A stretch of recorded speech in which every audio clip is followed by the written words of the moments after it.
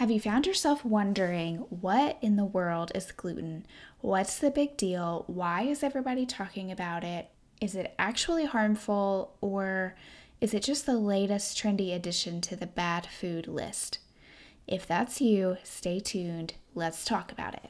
Hey friends, I'm Elena Davis, your integrative health coach, and I'm so glad you're here. This is the Health Forward podcast, where each week we will be talking about different things that move us forward toward a healthier and more fulfilling life. Thanks so much for listening in.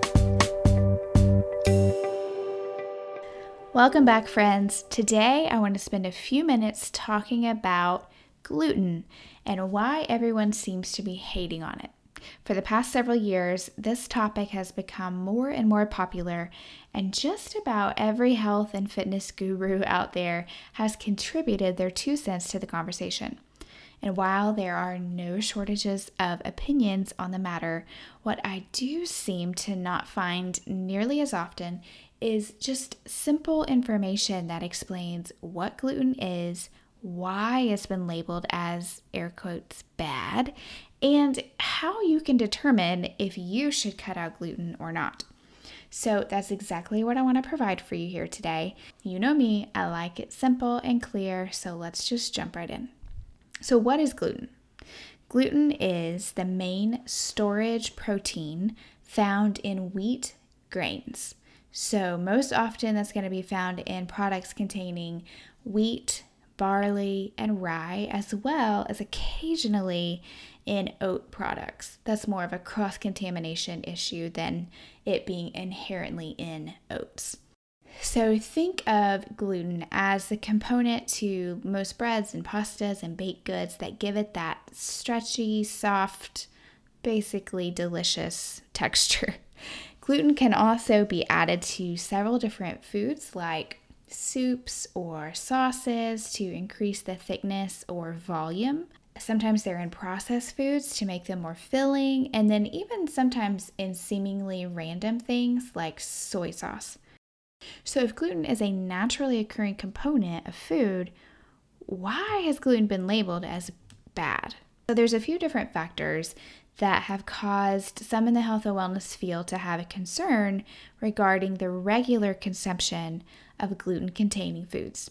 Gluten intolerances can vary wildly from mild to severe. Now, those with celiac disease have an allergic, inflammatory response to gluten in which their bodies actually attack their intestines, and it creates an autoimmune response. It's actually an autoimmune condition. However, in the past several years, it's become more well known that those with celiac disease are not the only ones who can have negative reactions or side effects from consuming gluten. Gluten has been found to be highly inflammatory for a lot of people. Those with non-celiac gluten sensitivities or intolerances often experience symptoms like bloating and digestive discomfort, brain fog, headaches, joint pain, anxiety, sometimes depression, and then often eczema or other skin issues after consuming gluten. But when gluten is taken out of their diet, these symptoms typically go away. It's not fully known why gluten can be so inflammatory. Research has shown that when gluten is consumed by anyone, whether there's a sensitivity to it or not, it actually causes a temporary increase in the production of zonulin, which is a protein that regulates our intestinal permeability. So that's just a natural process that happens in our bodies. But when we eat gluten, that actually triggers a release of that protein called zonulin. And so what that does is that allows the walls of our intestines to open. And that actually can allow gluten or other organisms to be released into the bloodstream, which can trigger inflammation in the body. That's one of the theories as to why gluten is so inflammatory. One of the most common questions I've heard in regards to eating gluten or not eating gluten is, if people have been eating gluten for centuries, why is it just now become an issue? Isn't this just a trend? While this is just my opinion, but in a lot of cases, I feel like gluten, and honestly, a lot of food sensitivities, are just kind of the straw that breaks the camel's back. As I've talked about before, our bodies are made to handle small amounts of inflammation. We have pathways designed into the functionality of our bodies for that kind of thing. However, due to just our lifestyle, for the majority of us, we have a much higher level of exposure to inflammation-inducing foods, including gluten, and experiences like stress than ever before. Never has there been so many processed foods available and consumed on a regular basis. Never has there been this constant exposure to stressors, both physical, like environmental toxins, and emotional, like 60-hour work weeks and constant social media and 24/7 news. I don't think that gluten by itself is necessarily the issue. I think it's that we have all these other issues going on, and in our standard American diet, we consume a lot of gluten. So it's not just one single thing. When I was talking to someone about this before, they said, well, gluten is so bad. Why has the FDA not put a regulation on it? Or why have they not banned it if it's linked to all of these inflammatory conditions? And it just goes back to, again, I don't think we can label just one thing as the cause. I think we just already have these high levels of inflammation in our bodies, and gluten is just something that in our normal everyday life, we would normally consume a lot of it. If you think about most people's breakfast, especially if you're on the go and you're going through a restaurant, it's going to contain bread of some kind. There's gluten. Lunches usually contain crackers or bread. Again, maybe a sandwich or a wrap or something like that. There's gluten again. It's often hidden in sauces and soups and even sometimes in like deli lunch meat. So there's an exposure again. And then for dinner, often main go-tos are going to include bread or some kind of casserole that includes like a sauce that has gluten in it as a thickener, or pasta. So you can see just in those examples, that doesn't even include snacks or anything like that, or baked goods or anything like that, how many times gluten is consumed during the day. So what I'm saying is, based on our lifestyle and the way that we're eating, we are just already so ready and prone for these kind of inflammatory responses. And due to the nature of gluten and that zonulin response that I just mentioned, it's just kind of a perfect storm for most people. So how can you determine if you should go gluten-free? Well, I think it's a personal choice. As a health coach, I 100% believe in bio-individuality. So we each have things that are better for us. There is no one size fits all. So not every single person needs to do the exact same thing or eat the exact same way or do the exact same workouts. But I think there are certain general things that are true for all of us that we can follow. Also, there are lab tests that can actually be done to look for certain antibodies and certain food sensitivities. So that's one way to go. Now, in order to do that, you have to have consumed gluten recently, or it's not going to show properly. And also, it can be difficult to find testing that looks at all the antibodies that could react and not just the main one. I think the easiest way to determine if you should go on a gluten-free diet is by I think the main way to determine if you should go gluten-free is by doing an elimination diet. I think that's just the easiest way to determine if you have a sensitivity. An elimination diet is just like what it sounds. You eliminate all gluten-containing foods from your diet for at least 30 days. 60 days is ideal. And during this time, you note your symptoms and how you feel. Then after the elimination time is up, you add gluten back into your diet and then again, note how you feel. if your symptoms return or you start to feel bad, or maybe even you just notice that you don't have as much energy as you did before, or you start to have skin issues or any kind of symptom like that, then you can know you have a sensitivity to gluten. The other most common question I get asked when talking about removing gluten from your normal way of eating is, if I cut out gluten, what can I eat? And the answer is lots of things. There is a learning curve to going gluten-free. However, there are a lot of great alternatives out there. And honestly, this takes a mindset shift, but our meals really shouldn't be full of gluten-containing foods anyway. They really should be a combination of high fiber carbohydrates, mainly vegetables, and a healthy protein and fat.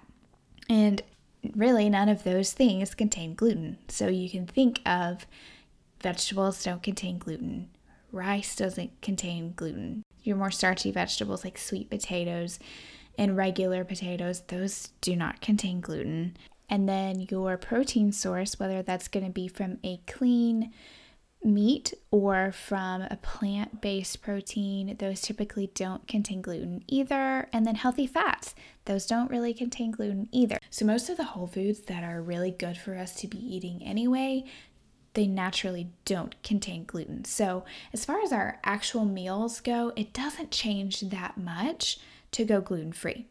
Now, where it kind of comes into play are going to be things obviously like pastas, or if you're going to have a sandwich, or snack type foods like crackers and baking mixes and things like that.